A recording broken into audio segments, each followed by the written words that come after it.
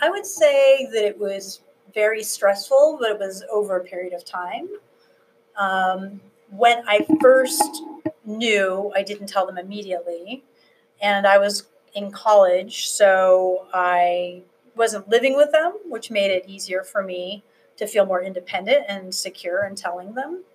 So I got my nerve up and invited them over for dinner, and I made them dinner, and then I told them, and I made my little sister, who was also in college at the same time, meet me after work at my house. And by the time she showed up, she didn't know if I'd already done it because everyone was so calm.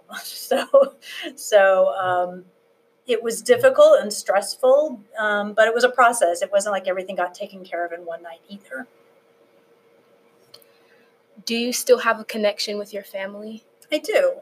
They are still very supportive of me as a person, and very proud of me as a person.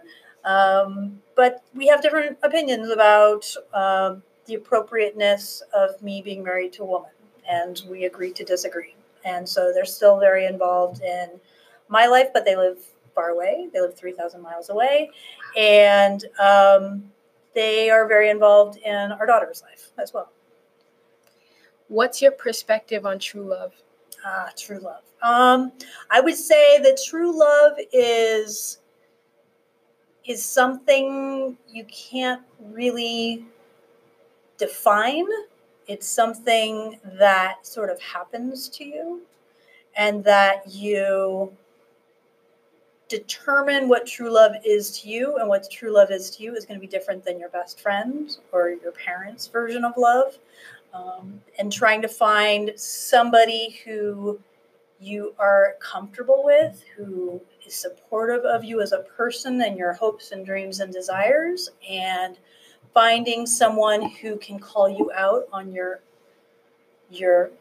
craziness that you sometimes might have, or things that maybe aren't, you maybe need improvement on, and you can still hear it from them.